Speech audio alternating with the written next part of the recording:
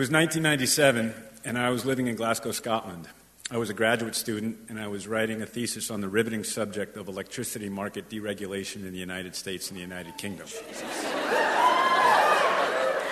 Believe it or not, I wasn't the only person interested in that. It was big business, and there were a lot of companies staking claims in the new and developing markets. And one of those companies was Enron. In 1997, Enron was named by Fortune magazine for the third consecutive year as the most innovative company in America. That streak would grow to 6 years by the year 2000, and then in 2001, Enron went bankrupt.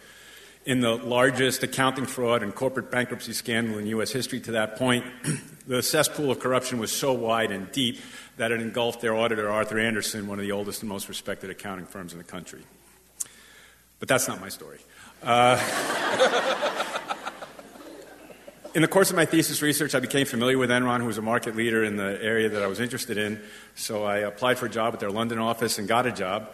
And the work permit requirements meant that I needed to start work in Houston, Texas, and work there for 6 to 9 months before transferring back to London. So I reported for work in January of 1998, hoping to work on a deal team on a trading floor in electricity trading or gas trading or power plant development. But instead, I was assigned to the research group. The research group was a team of PhD mathematicians, physicists, engineers, and economists who wrote really complicated option pricing and portfolio risk valuation and trading strategy models. I was out of my league. So I was wondering what I was doing with them, but I found out quickly. I was given a small cubicle in the Human Resources Department on the 36th floor of the Enron building, far away from the action. And on one of my first days of work, my team met me in a conference room in that area, and they brought with them an igloo cooler, like you'd bring to a picnic. But there was not beer and sandwiches in the cooler. In it was a device for measuring electromagnetic fields, a data acquisition board, a cell phone, a solar cell, and a soldering iron. And my boss told me my job was to integrate these components into a device that you could deploy in the field in a right-of-way of a power line connecting a power plant to the main transmission grid.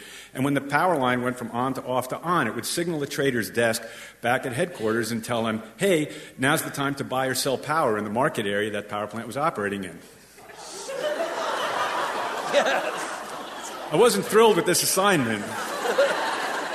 And, I realized that they'd read my resume, and they knew that as a graduate student at University of Illinois, I'd been a research assistant and a laboratory technician. I knew how to make things like that work. Great. So things got even weirder when they told me, once I got it working on the test bench, my job was to go out to a farm near Houston, Texas, which was adjacent to a power line, go to the farmer, convince him that I was a technician from Stewart Environmental Monitoring Services. Stewart was the name of my boss's son. And tell him that we were putting this device on his property because we were studying lightning strikes in the Houston area. It was at this point that pride and fear just really kicked in. I said, no, I'm not going to do that. I was a naval officer. I was a graduate student. I'm not going around as an environmental monitoring technician sticking this thing in the ground. So things got tense, and I was scared because what was I going to do? Call up one of the companies that I had turned down for a job and say, hi, Enron wants me to make an industrial espionage device. Can I have that job you offered me a few months ago? And it wasn't a resume builder either for the same reason. Anyway, I figured the only way out was through. They tentatively agreed to let me transfer to another group as long as I got the thing to work and they take care of deploying it. So I got to work. And one evening, it wasn't set up for an electronics lab. It was a desk for typing on a computer. So the soldering iron fell on my hand one night while I was working, and I got a second-degree burn. So I called up the security guard, made an accident report. They came up, took pictures of me, the device, my hand, and I got a nice report back, workers' compensation claim. And it was like Alice's Restaurant, 8 by 10 color glossy photographs with pictures and arrows and a paragraph on the back of each one to be used as evidence. Someday. I survived my time in Houston, transferred to London, and worked on a really good above-board deal for power plant financing in eastern Germany, and that was really cool. And then I made another rotation to a risk management group, which things got weird again. My boss came to me one day with a sketch that he'd made of a rectangle with some colored bars in it. He said, this is what our risk profile looks like. Now I want you to go to the Bloomberg machine and pull off some data and articles that support this sketch. Isn't that backwards?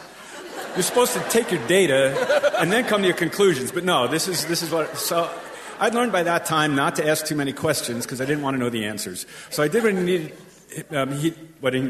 what he needed me to do, sorry about that, and handed him my report. And I did ask him, what's this for? He said, oh, this is for our audit with Arthur Andersen. Oh, my God. Mm-hmm. Great.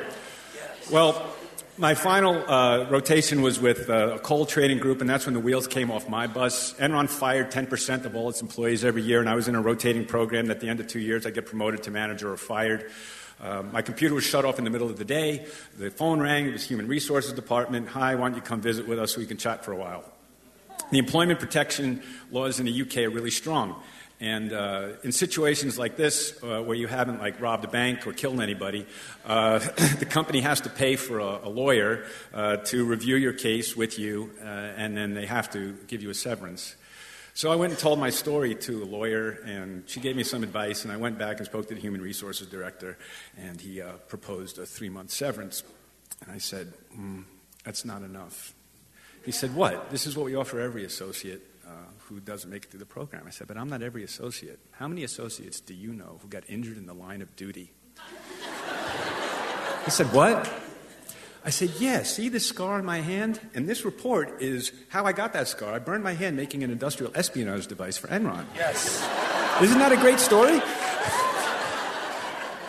He said, are you blackmailing me? I said, no, I would never do that. But it's a great story, and I've done more for this company than any associate's done. You know, it's a life-threatening injury. I put my life on the line for the company. I want a year's severance, please. He said, can I have that report? I said, no, you may not.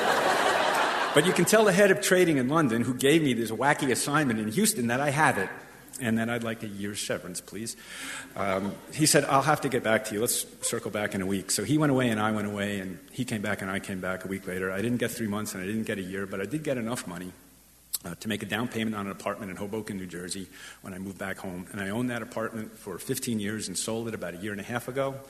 And I made a little bit of money on it, enough that I could decide to take a mid-career break and have an adventure, and come to Anchorage, Alaska, and work as a volunteer for a local nonprofit building affordable housing.